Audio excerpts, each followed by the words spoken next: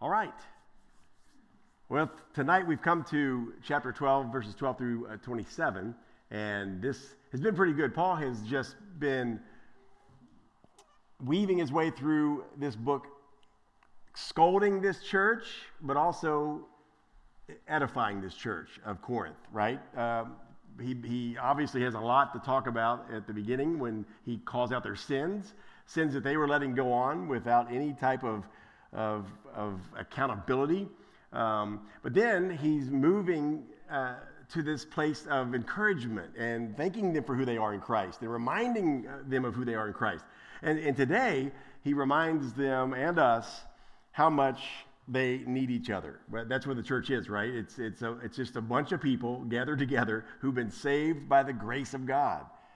People that need each other, people that are no better than each other, but all equal in Christ and filled with the same Spirit.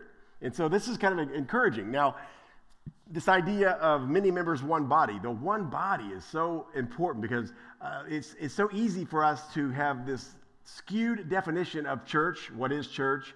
What does it mean? Is it a business? Is it a gigantic entity? Is it a huge building? And we understand the word ecclesia, which is church, simply means a gathered group, a called out group of believers. And so therefore the church is people, the gathering of people. And Hebrews tells us in Hebrews 10:25, forsake not the assembling of yourselves together, because that's what the church is. So Paul reminds us today about this. And I think it's important because we, as God's people saved by God's grace and members of a local assembly. So that's where we're getting at. The Christian life is not a singularity. It is not a one-person sport. It is a team sport, right? I mean, so there's no individualism in it. There's no Lone Ranger Christians. We are called, and all through Scripture we see this model that when a person came to know Christ, they joined themselves to other people who knew Christ. That's the church, right? And so I'm saying all this because that idea of community, of living life together, being accountable together, rejoicing together, working together, praying together, right? Laughing together, crying together, rejoicing together, all those things. That is under attack like never before. God created humans to live in community. Think about it. What did God say in Genesis? It's not good that man should be alone. And so we are meant to be with other people. We are meant to live our lives in families, in churches, in communities, in groups. It's just, that's how humans are made. And yet we're headed, I believe, to more of a transhumanist society. Transhumanist society. You say, what is transhumanist? This idea of the physical humanity being mixed with the digital. Okay, it's the idea of we don't need to meet as humans together. We can kind of have our reality on our own. Let me let Michael Rechtenwald, who just spoke at Hillsdale College, and some of this is taken from his speech there, but Michael Rechtenwald is the chief academic officer of the American Scholar, and here's what he says. And again, he's addressing something here known as 4IR. I believe that this transhumanistic society is kind of being ushered in by something known as 4IR, which stands for the Fourth Industrial Revolution. Okay, so remember the Industrial Revolution, right? Well, we technically had about 4 of those. And he kind of breaks that down, and I'll just read this for us. There's a reason I'm doing all this. You're saying, wow, what's he doing? Are we at a college seminar or in church? We're in church and we're getting to the Bible, but I want to lay this foundation. I think it's important that we see this. He says the first, second, and third industrial revolutions were the mechanical, the electrical, and the digital revolutions. The 4IR marks the convergence of existing and emerging fields, including big data, artificial intelligence, machine learning, quantum computing, genetics, nanotechnology, and robotics. The foreseen result will be the merging of the physical, digital, and biological worlds. which present a challenge to the ontologies by which we understand ourselves and the world, including the definition of a human being. And I think it's really interesting that he says this. He doesn't promote himself to be a Christian or anything, but he's talking about ontology, the way we think and know, the framework by which we know what a human being is. This is going to be under attack, of course, when you merge and kind of skew those things together, the physical, the digital, and the biological makeup of a human being. Well, then what is a human, after all, if that happens, right? We already see the beginning stages of this merging of the physical and the digital world in our gaming systems, right? With virtual goggles, right? Virtual reality headsets and games kind of geared to this virtual world where you can kind of live a life in your house, shut up in your room, and you can be in this little virtual world walking around on a treadmill maybe, but not going anywhere, but living life in kind of a virtual world. Yeah, you're with other people, quote unquote, but are you with people? No, you're with data, digitized in some kind of a screen. And I know there's been movies, and Hollywood has done this. There was the Surrogate. I think Bruce Willis was in a movie where this idea of he was, all the people lived, and they hooked up to their surrogate person. They lived life in these mechanical bodies and so forth. But folks, I'm saying, and I don't want to sound crazy here, but the truth is we look around at our technology in the direction of our world, and we see it's happening. We see the world moving more toward organized loneliness, isolationism, and pushing toward a virtual life. Your real life is hard and people are hard, so let's just have virtual lives. And let's isolate from each other and just kind of live alone together. Now, the idea of this organized loneliness was Hannah Arnett's idea. She's also a doctor, and it's a pretty neat and fitting title, Organized Loneliness. It's already been manifest in the lockdowns and the masking and the social distancing and the social exclusion of unvaccinated and so forth. We do kind of see this movement of isolation happening in our world. And think about the title of the Ad Council's March 2020 public ad that began to run all over. What's it say? It says, "Alone Together." Well, that's kind of an oxymoron, alone together. But again, the idea is, I believe and again, I'm not trying to be conspiratorial. I just know that the enemy wants to reverse everything that God has created as good. And God said it's good that man not be alone. And yet the enemy is trying his best to segregate man from man, to isolate, to get us to pull away. And so our text today, the reason I use that long introduction and kind of wanted to be a little relevant with it, but to show us nonetheless, there is this negative look, in a sense, of gathering together, of being in community with other people. And our text reinforces the truth that we were created to live in community, and that the church especially is people living together. You just can't do it. So the virtual goggle idea, right? And I know that when we shut down our church for 3 months, nobody really knew what was happening and so forth. And we were on TV, and as many other churches are. But a lot of people look at that now as the way to the future, right? That many churches are not going to ever gather again. And they're going virtual. Folks, according to the Bible, that's not church, and nor could it ever be. You can't substitute this supernatural thing God made of people coming together in a place, gathering together. The Holy Spirit is there at the same time. The Word of God is being proclaimed at the same time. That cannot be duplicated. Now, we can learn online, and I encourage that, and many people need that, and we want to continue that. But I want to encourage us tonight just to see the importance of us being together. As 1 Corinthians 12 through 13 begins, he says this, to remind the Corinthians of who they really are. They're one. They belong one to another.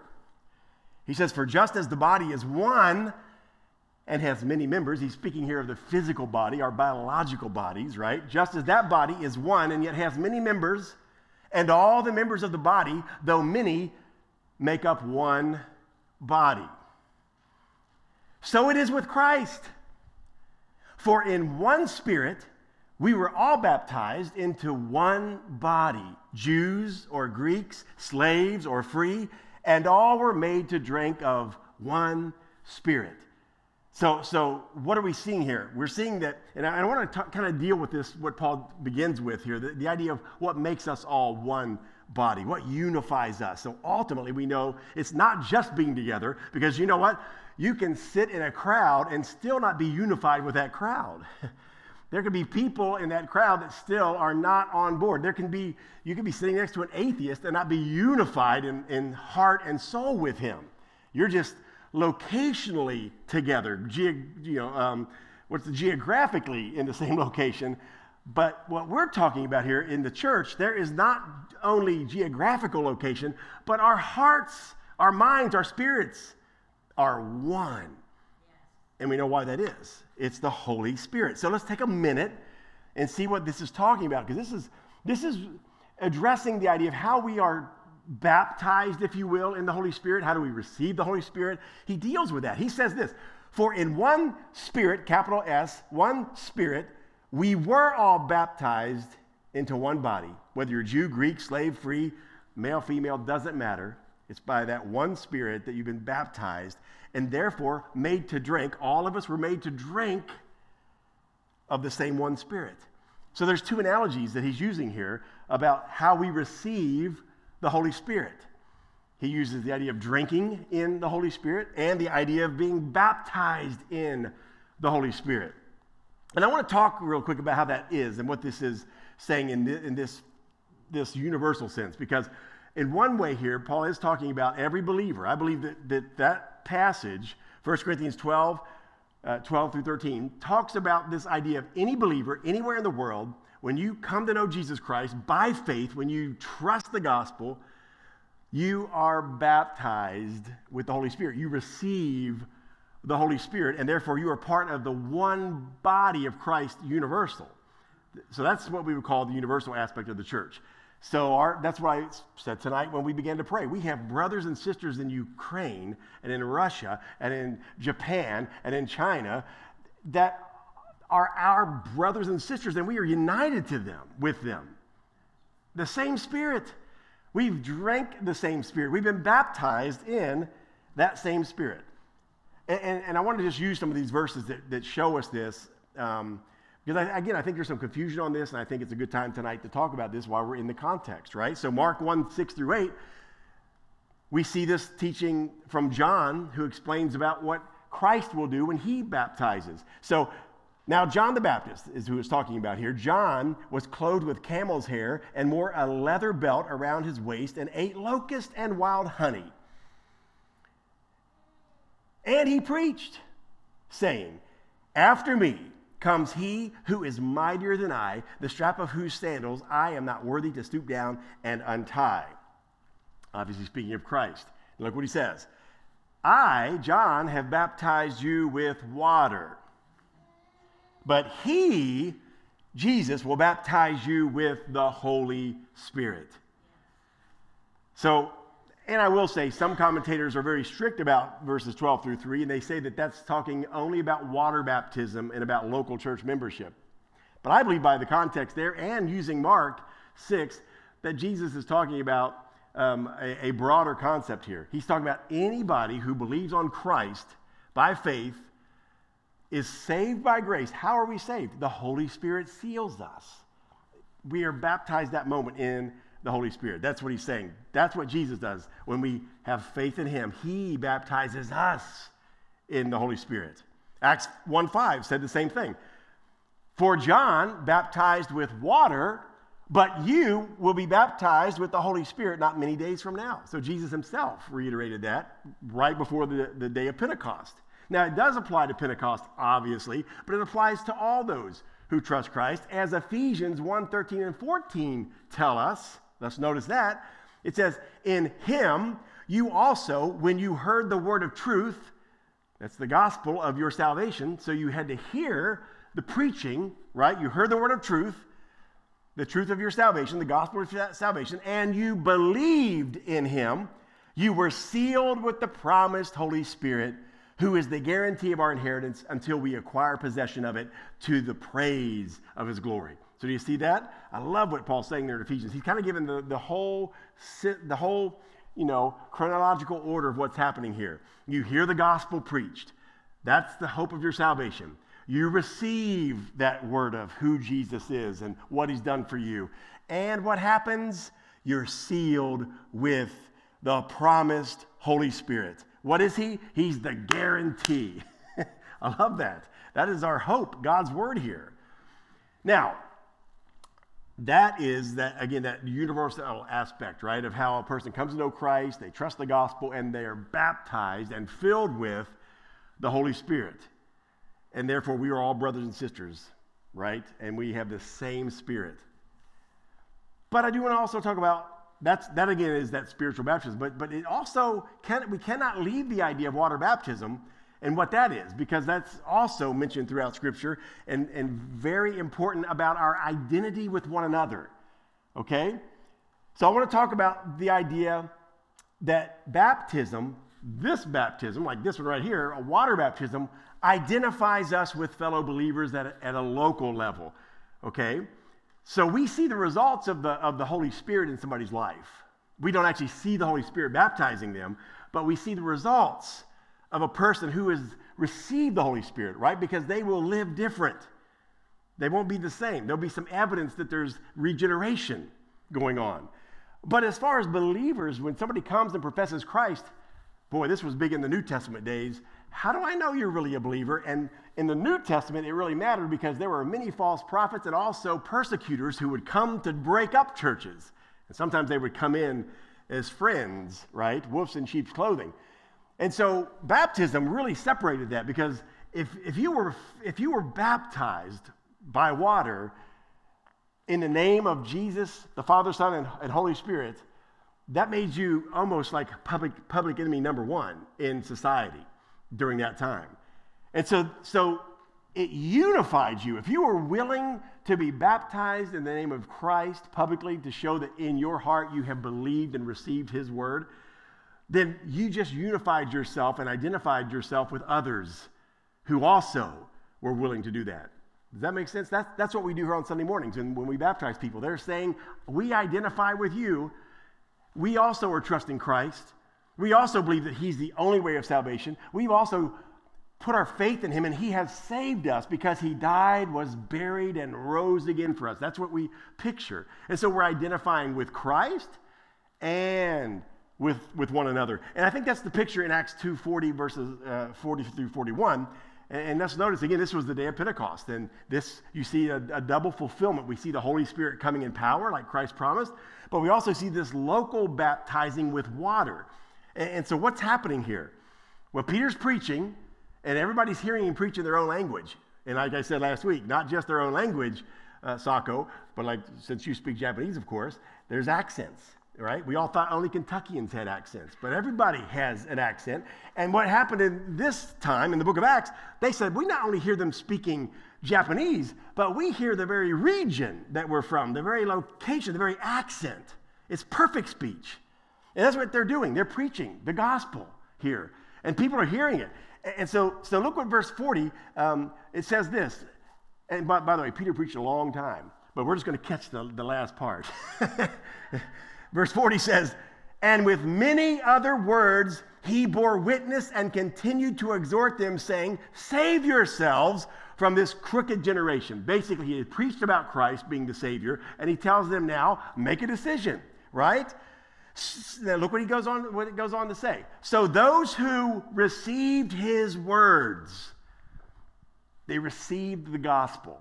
They received what Peter said about Jesus. They believed it. They received it.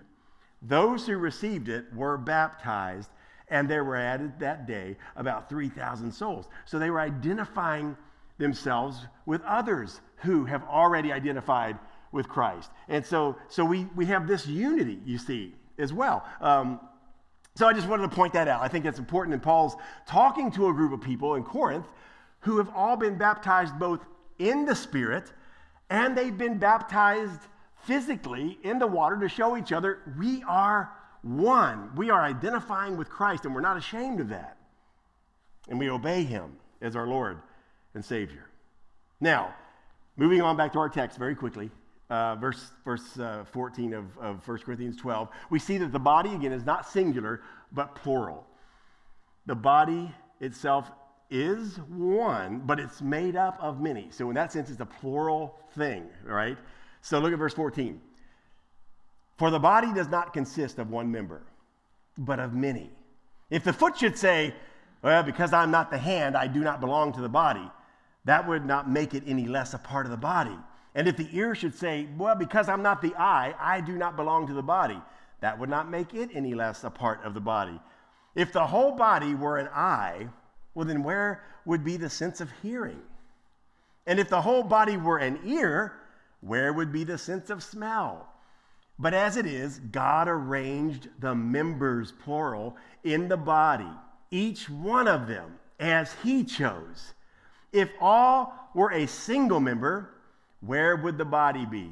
As it is, there are many parts, yet one body, right? We're not just one big nose, right?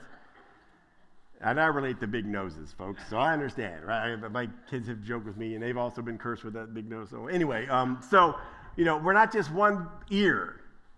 We're not one big eyeball.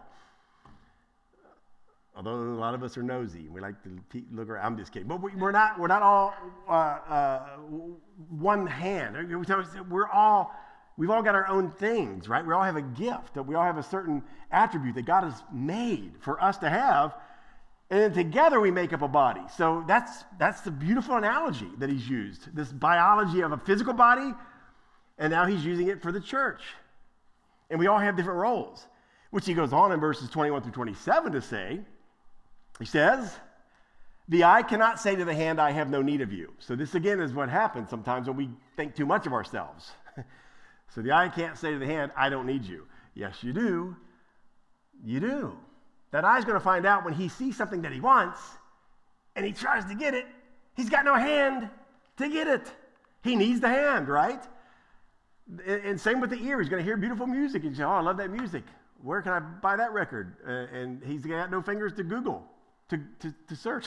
I'm just saying, we need all of our body to function properly.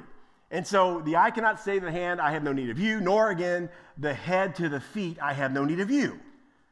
On the contrary, the parts of the body that seem to be weaker are indispensable. This is a glorious truth, right? There is no unimportant member of the body, and there's no unimportant member of a local church. It says, on the contrary, the parts of the body that seem to be weaker are indispensable, and those parts of the body that we think less honorable, we bestow the greater honor, and our unpresentable parts are treated with greater modesty, which our more presentable parts do not require. But, and here's the summation of all that, but God has so composed the body, giving greater honor to the part that lacked it, that there may be no division in the body, but that the members may have the same care for one another. And so I know it's a lot there, talking about this idea of, well, our bodies right now, we have some unpresentable parts that we show modesty to. But all of the body is still important, he's saying. Just because it may have, they may not be seen all the time. I don't see my kidneys, but I know I need those things, right? I do see my face a lot. I see my eyes, my ears, not as much of my hair as I used to, but you see what I'm saying? But even the parts I don't see are vital. And so we're all equally important to function as a church. And we're going to talk about this. The reason I'm not getting into specific gifts, we've kind of hit on them a little bit. We're going to get on them some more. But we already talked about some of the gifts, right? There's the gift of mercy. Some people just have mercy flowing out of them. They just have such a caring empathy for people. It just comes natural. That's my gift. Why are you laughing, Kim? I knew she would. I knew she would laugh at that. I just was waiting for it. So I'm kind of known as not being the most sympathetic or empathetic, but thank the Lord there's Frank Schott Sr., right? Amen, people say, right? And then we need somebody who's got a gift of helps, and so they show up and they just begin to help people. They just love to do that. The gift of giving, that's a gift. Being not stingy is a gift. I mean, we're all called to be generous, but some people God has given this gift to be overboard, right? And that's good because his kingdom needs those gifts. The gift of teaching. Not everybody can teach, but we need teachers. So we thank God for those who do have the gift of teaching. So there's so many more: administration, organization, all these gifts, very much important. Many of them not ever seen. Gift of music. You know, we do see those gifts. We thank the Lord for Brad and my daughter and others who sing and take part. And we see those gifts, and sometimes it's easy to forget the people sitting up there. I forgot about Mike. He's up there right now. Look at him, Michael Lawrence. You don't even know he's there every week, do you? You don't even know it. And yet we got to have him, right? Without those guys, we don't see words on the screens, and all pandemonium breaks out, right? The mics don't work, and we all complain. And, you know, isn't it true that you never really see those guys until there's a problem, then we all talk about them, and we give them a hard time. Poor guys. Okay, I've wondered here, right? Let's get back. I hope you get my point. Everybody is important. Whatever your gift is, God has placed you here for a reason. And we've got to have everybody in order to function as a local body for the glory of God. And here's how we begin to live that life together. He hits it a little bit toward the end here. But God has so composed the body, giving greater honor to the part that lack, that there may be no divisions in the body, but that the members may have the same care for one another. And here's how. If one member suffers, all suffer together. If one member is honored, all rejoice together. And we could continue with that, right? If somebody's weeping over the loss of a loved one, then we're all weeping with them. We're just weep. We don't have to say, hey, it'll be okay. We don't have to tell them how it's going to be better. We just have to be there at that moment, weeping with them. And then when somebody has a new baby, we rejoice with them. And on, right? So that's really, again, a beautiful picture, but you can't really do it as well. Again, all of this stuff, folks, think about this. Have you ever, and I'm not putting this down, I thank God for the technology we have, like I mentioned at the beginning. I thank God we can put videos out. I thank God we can learn that way. But we still miss out on some of the innate things that God has created in us to experience when we're together. It's a chemical thing. I was talking about this with Travis today. And he was talking about having lunch with one of our parents of one of the kids today. And as they got ready to leave, the guy just said, Travis, man, I really, this was just a blessing. He said, this really was just something transpired here. I'm encouraged in a way I can't even explain. And we got talking about that, and it's like, I think there is a physical and whether it's chemicals in our brain that are triggered when we interact with each other, all that happens, and you cannot duplicate that over FaceTime. And I love to see, like sometimes even though we live right down the road, we'll FaceTime to see Evie, right? And it is nice, and she does silly things, but boy, it's nothing like just seeing that little Evie and bringing her close and hear her say, whoo, whoo, that's what she says all the time now. But you got to experience that, and you smell that, and then she says, and you smell that. But but there's no way to get that secondhand. You've got to be present. You see my point? We've got to be in the physical moment, right? Not just the digital moment for that.